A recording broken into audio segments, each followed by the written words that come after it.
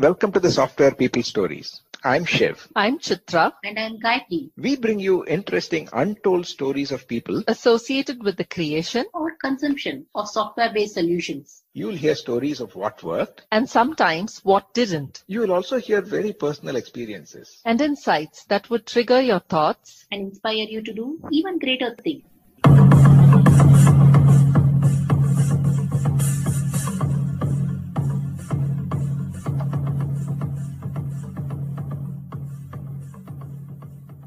We continue the series of conversations around the year end and the beginning of the year. And today my guest is my colleague Mohan Ram.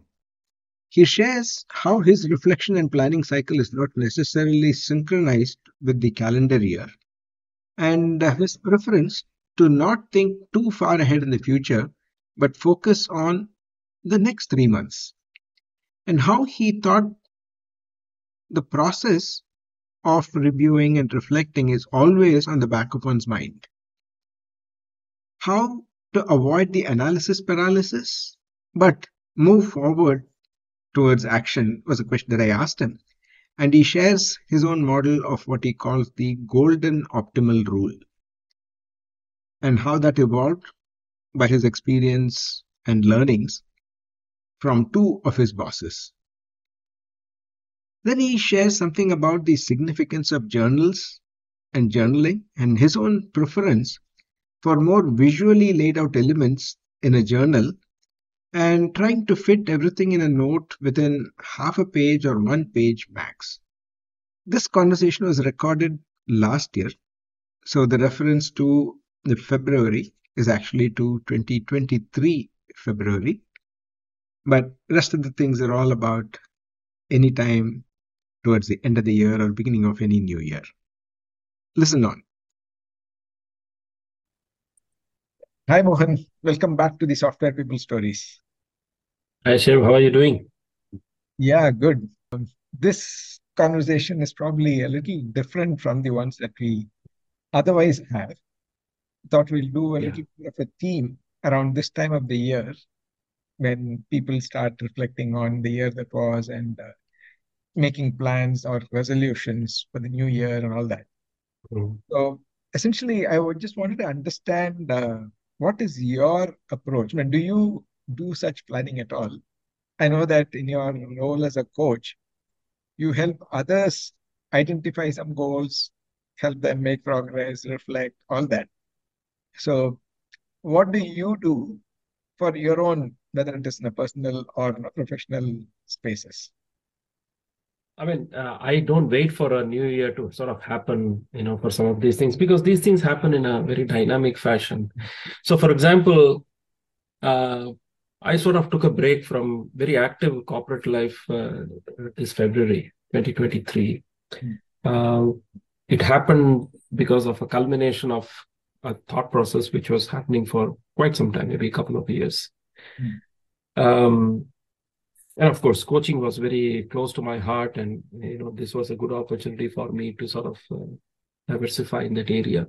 So generally, what I try to do is I sort of reflect as we sort of draw closer to the year. I sort of reflect on what were some of the big things that I saw through the year, and what can I sort of do ahead, but at a very high level. But I sort of really don't do this as an annual sort of a planning exercise, because I think we do enough of it in a typical corporate world, that we call it as year end or financial year end, whichever way, right? Sort of one way to look at the road ahead based on what the year has been. So yeah, in a way, it's very ingrained in our process. But when it comes to person, as an individual, this is more of an ongoing process rather than waiting for a year-end kind of event. Okay. Yeah, that's interesting because I've heard both the year-end as a major event or as a major milestone to reflect. And there are others who feel that we have the financial year. In fact, some of us, at least I try to look at least a very brief reflection on my birthday. Okay. Ah, that's nice. saying at least it's more a personal milestone, and then see. Right. So yeah, it's nice that you have your own frequent reflections and all that. The one question is, does the frequency matter, or has that made any difference for you? I mean, how far ahead do you look at, or how far back do you again reflect on? Very good question, actually. Uh, I I think the frequency, if it is very high, meaning you always have your thinking hat on, it really helps shape your options and eventually decision making. So I sort of believe that you must always keep thinking. When I say thinking, thinking in a productive way and not just from a problem solving perspective. Mhm. Secondly, there is that aspect of how far you want to sort of think through. Generally, I don't think too far to it because there are a lot of. One thing that I've learned is that you have to always provide for things to go astray, sort of look at things that were never anticipated, the unknown unknowns. So I really don't. I mean, if I were to put a time frame, I don't look at anything beyond 3 months. And even those 3 months are really about what are the major events that are happening within the next 3 months. So, for example, if you see, it would be around, a certain renovation that I did for my work for my home very recently, which had sort of how do I sort of get this done within the next 3 months, 4 months, kind of a situation. What is the next big family event that is happening, and how far am I going to see? Is it happening in the next 2-3 months? What are some of the important client engagements that are coming up at a broad level, and what do we need to do, kind of things? That's how I look at it, but I really don't look beyond that. The fact that the thought process is always going on when you are walking, when you take your walks, or when you sort of talk to people, the background processes that keep that thought process, I think, helps steer your options and decisions more than very active kind of a planning exercise. The active planning exercise is more tactical, more day to day, but the cognitive process is really on all the time, and the time horizon is not too far, just about maybe 3 months at max. So, what are some typical triggers, or maybe events or causes that move these thoughts into action? For example, you mentioned that in February this year, you had taken a decision to transition into a new, let's say, balance of work, or whatever. Correct. But you also mentioned that you've been thinking about it maybe for the last 2 years or so. Correct. So is it more like what we call as the last straw on the camel's back? Or was there something else that helped you transition from thinking to actually taking a step? So like I said, the constant thought process that is going on, in your head, I think helps you crystallize your options, provide clarity to what you want to do. And actually, it's very interesting if you sort of if you traverse your thought process backwards, you would actually see that, you actually jumped so many hops, you changed so many options, you discarded certain things on the way, you brought in some new things on the way. It's very interesting sort of reflect back on, the reverse traversal of your thought process. So the aspect of thinking all the time helps you provide that clarity. The actual act of taking certain decisions, like, for example, in my case, when I sort of got down off the treadmill, if you will, and then, started walking on my own feet, right?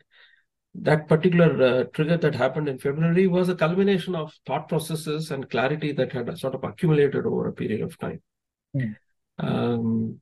Certain triggers happened, so you sort of brought it right, correctly. I mean, so there are certain triggers which are there.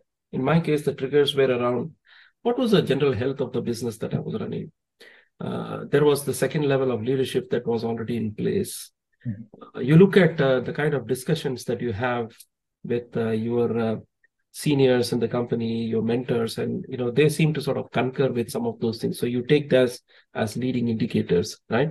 All of those things can happen and then help you take a certain decision. So these are the triggers that help you take a certain decision that you sort of, from A to B. So to bring all of this together, as long as you're thinking of certain important aspects all through, that gives you the option to refine your options, bring in clarity to decision making. As far as timing is concerned, it's just another event, and that depends on certain triggers. As in this case that I mentioned, what were the triggers? So that's how I look at it. I'm not a very big fan of when people say I very consciously manage my career. I know exactly what I would like to do.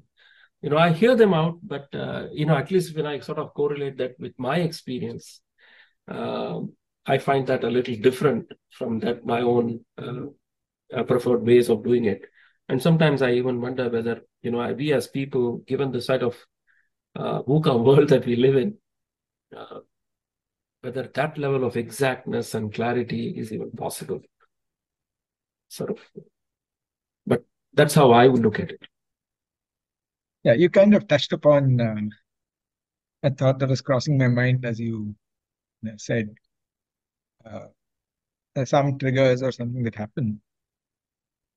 But you also mentioned that you always make a provision for, or you anticipate that something's not going as per plan. Right?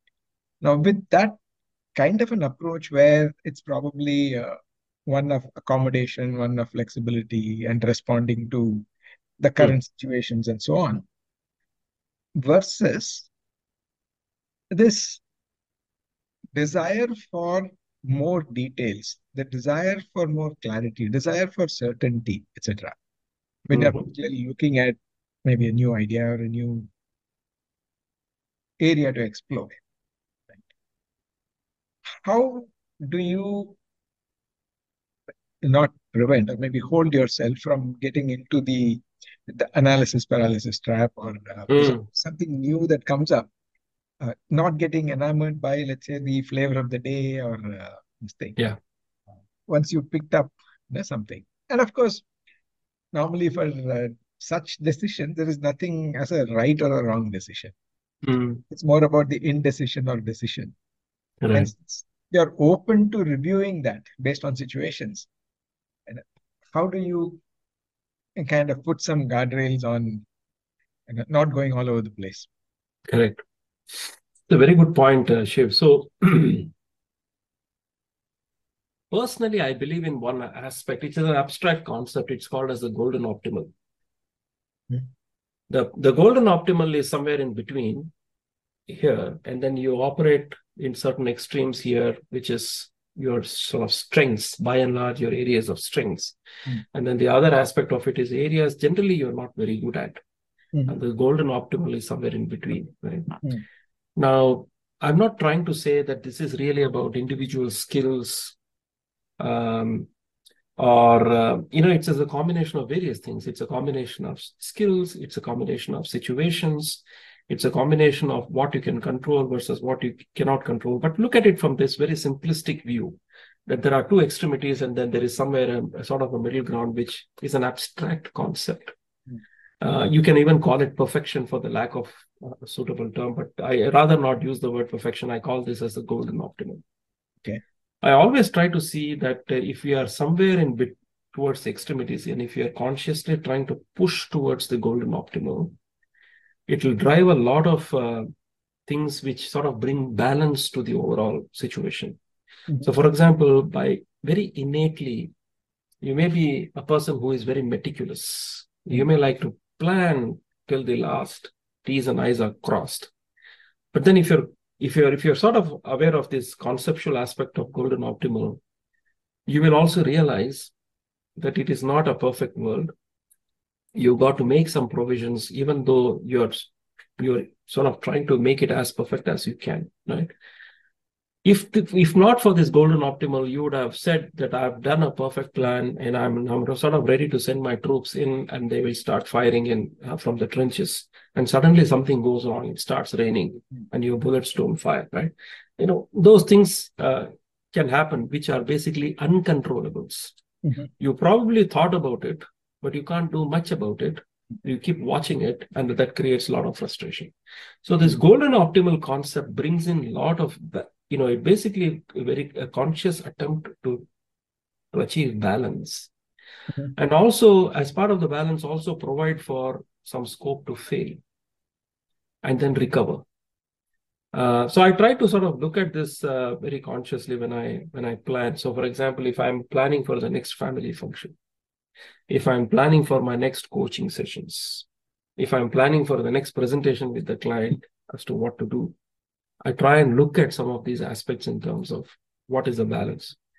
Sometimes I leave certain things to instinct also, because I'm aware of it. My instincts will take over and, prevail over the situation. And if the situation is overwhelmingly against me, I'm reasonably confident there will be a second chance for me to come back, right? I mean, things are not watertight in this world, right? So basically, this concept of golden optimal drives, it gives me a lot of comfort to operate and sort of take things by stride. I've been very lucky to work with two bosses. One was a perfectionist who would plan so meticulously his town hall meetings, client presentations, and things like that. But for some reason, if the team meeting didn't go as, there were teams issues, the whole thing will fall apart as far as he is concerned. And the other person was very instinctive. He will sort of wing it by and sort of take it in his stride. And I found that's how I actually landed this concept of golden optimal. I thought that these guys are very successful in their own respect, but they also were blind spotted to certain areas. And that's how I discovered this aspect of golden optimal. This is my own sort of creation, or I coined this term, but this is something I try to consciously practice based on what I saw of these two people, and they sort of helped me come up with this concept. That's very nice. So coming back to this whole concept of planning and setting goals, and in the context of many of the New Year resolutions, they are probably not followed through because either there's not full belief, or it is not one's natural way of working, and it is something that one wants to do differently or change. Correct. How would you suggest, or what would you suggest that individuals can do to attach a little more seriousness to it? So at least trying and not succeeding is one thing, but not trying is probably not productive. Because then it is, this whole reflection or planning is a waste of time. I agree. Again, it's a very good point, Shiv. So while personally I have not practiced it, right, I do feel that there is a merit in looking at sort of the year end in ways to reflect and then sort of see what's the sort of road ahead. I think it's a good point in time, I think, to sort of take stock of various things. Personally, I have not practiced it, but I think conceptually, I think there is some merit in it. The reason why I feel things fall through is that we do it in a very mechanical fashion. What I mean by that is, if we said to ourselves that I'm going to wait for the year end to start thinking about this, we may buy the sexiest of diaries and then we may actually put certain points on it, but 2 months down the line, it will fall through because it was a mechanical activity. Which is where I go back to my earlier point that the cognitive process in terms of what and how is always running, even if it is running as a background process, it is always on. The idea is to sort of bring through that, and maybe during the year you want to basically do some reflection, talk to certain people, or you want to sit in a quiet place and write down certain things. Journaling is a good thing to do when it comes to these aspects. I truly believe journaling really helps bring clarity to thoughts. So that way, the year-end planning is an opportunity to do this much more consciously. But then if the year-end planning is really about, okay, I'll get to that and I'll start doing it, then I think it becomes a ritual. And that is probably the reason why things do fail and people don't carry it forward. So just to sort of summarize, the cognitive process is always on. Keep it on all the time. Use the year-end maybe as a facility or a means to do some reflection, to look forward. But don't wait for the new year to happen and start doing certain things, because then it's almost guaranteed that it will not be carried through.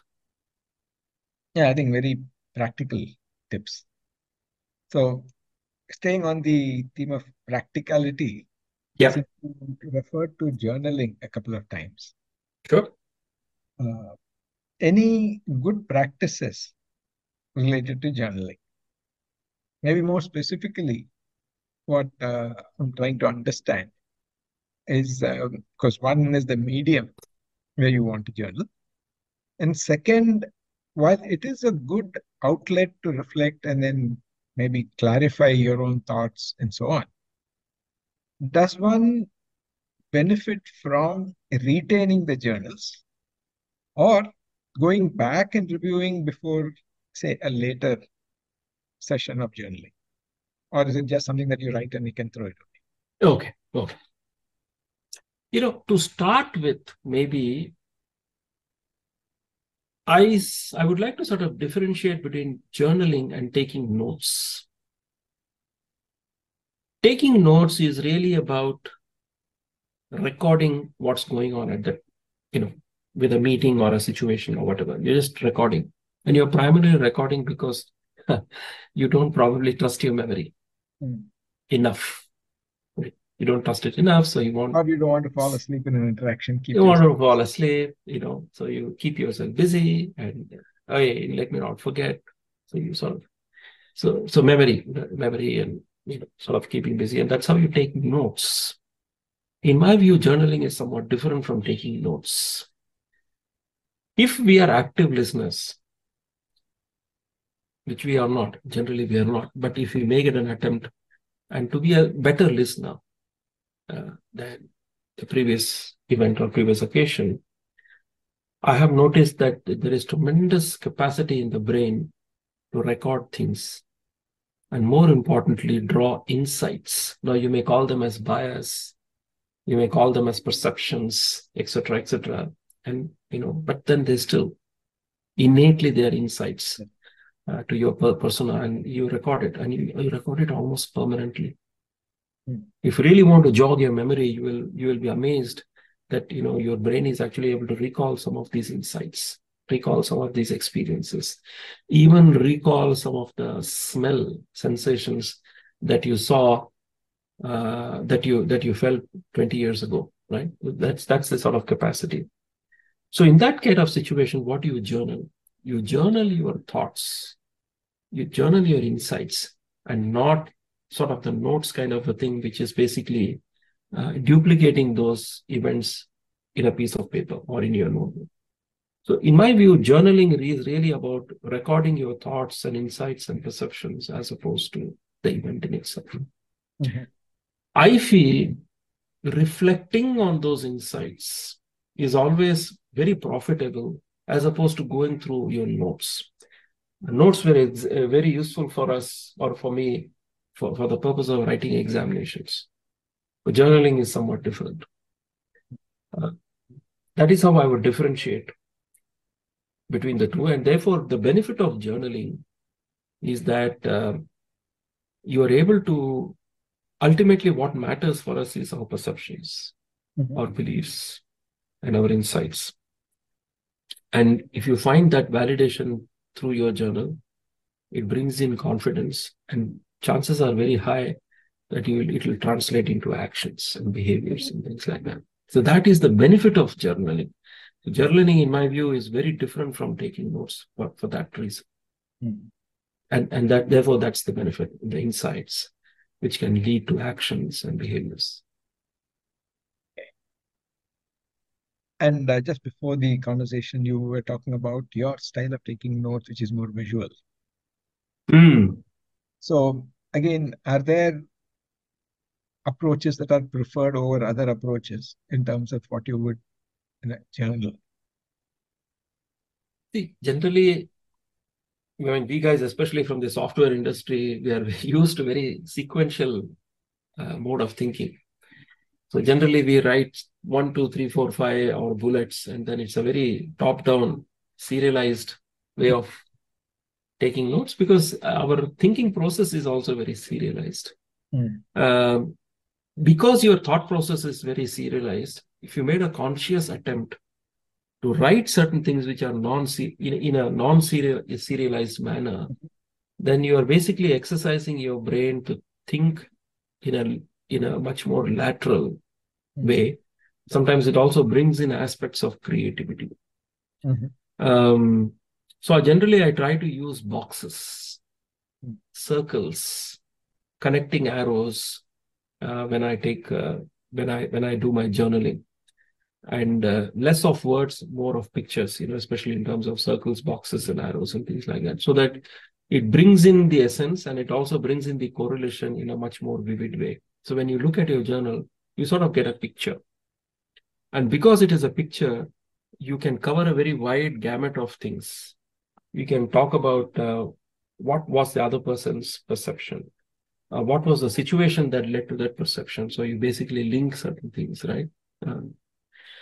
If you did not do this, you just take meeting minutes and notes. You generally, I mean, out of meeting minutes, it's there for legal purposes, commercial purposes, but how much of insights do you get out of meeting minutes? Very little.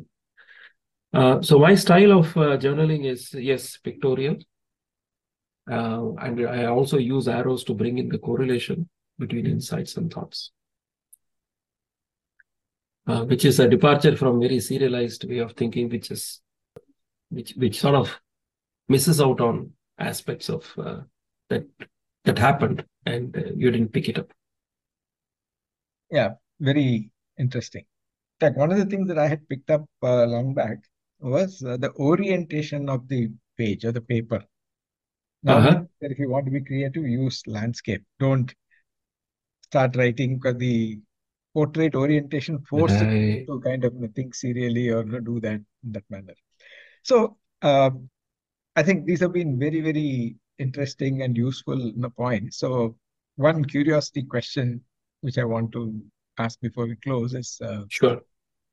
Whatever, let's say you journal something and you said you use a lot of shapes, is there an overall shape that kind of emerges as a pattern for each of your journal entries?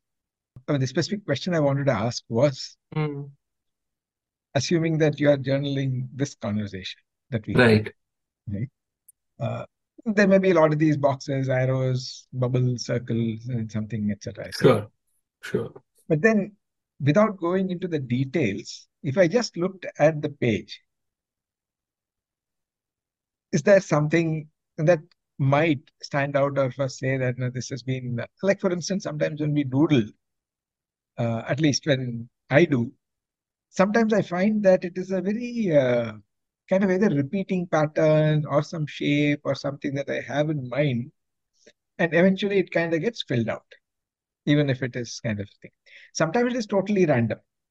Okay, so it is more triggered based on that curiosity. Okay. If I pick up if I sort of see a pattern, generally irrespective of the length of the conversation or discussion, whatever, right? I find that I don't fill more than a page. I mean, a full page at max, but in general, it is basically half a page. And I'm actually looking at sort of your question actually triggered a thought in my mind to see whether the shape or sort of the layout of the journaling that I do pictorially, does it convey something? And I probably feel it conveys some things, which is sort of related to my personality, which is I believe in if things are concise, not very elaborate and concise and neat, I always have an appreciation for such things. as opposed to something which is elaborate and artistically brilliant, I may not appreciate that very much. But as long as it is concise and easy to sort of pick, I have a liking or a bias for those things. So unconsciously, probably I try to fit things within a certain real estate, which is half a page or 1 page max. I think your question was a very good question, Shivguru, because it basically, like I mentioned, it talks about some of the innate qualities. Whether they are good, bad, that's a different story. But I think even a simple thing in terms of how you portray certain pictures in your journal tells a story. That was a very good question, I would say, Shivguru. So you must be one hell of a coach, I think. I would say I'm just curious. Yeah, I'm trying to understand the patterns of how each one of us thinks, and then what kind of influences thinking, and what do we do with those thoughts. Broadly, that's what I've been trying to understand for so many years. Yeah, it's always very interesting to have these interactions, which are not always problem solving or a specific a debate where we want to prove a point or establish a point. Sure. Exploring and trying to discover together. I think I got a good insights into how you go about planning, and then I also have some pointers that I would also be trying out or looking at how that can keep me engaged in this activity. Thanks, Mohan, for these wonderful insights and your perspective on the relative benefits of planning and reflecting and all that, and how you have been doing it. I've picked up a few points, and probably my process will also kind of change. Yeah. Thanks, Shivguru. And it was a pleasure talking to you and bounce some ideas in a free, uninhibited manner.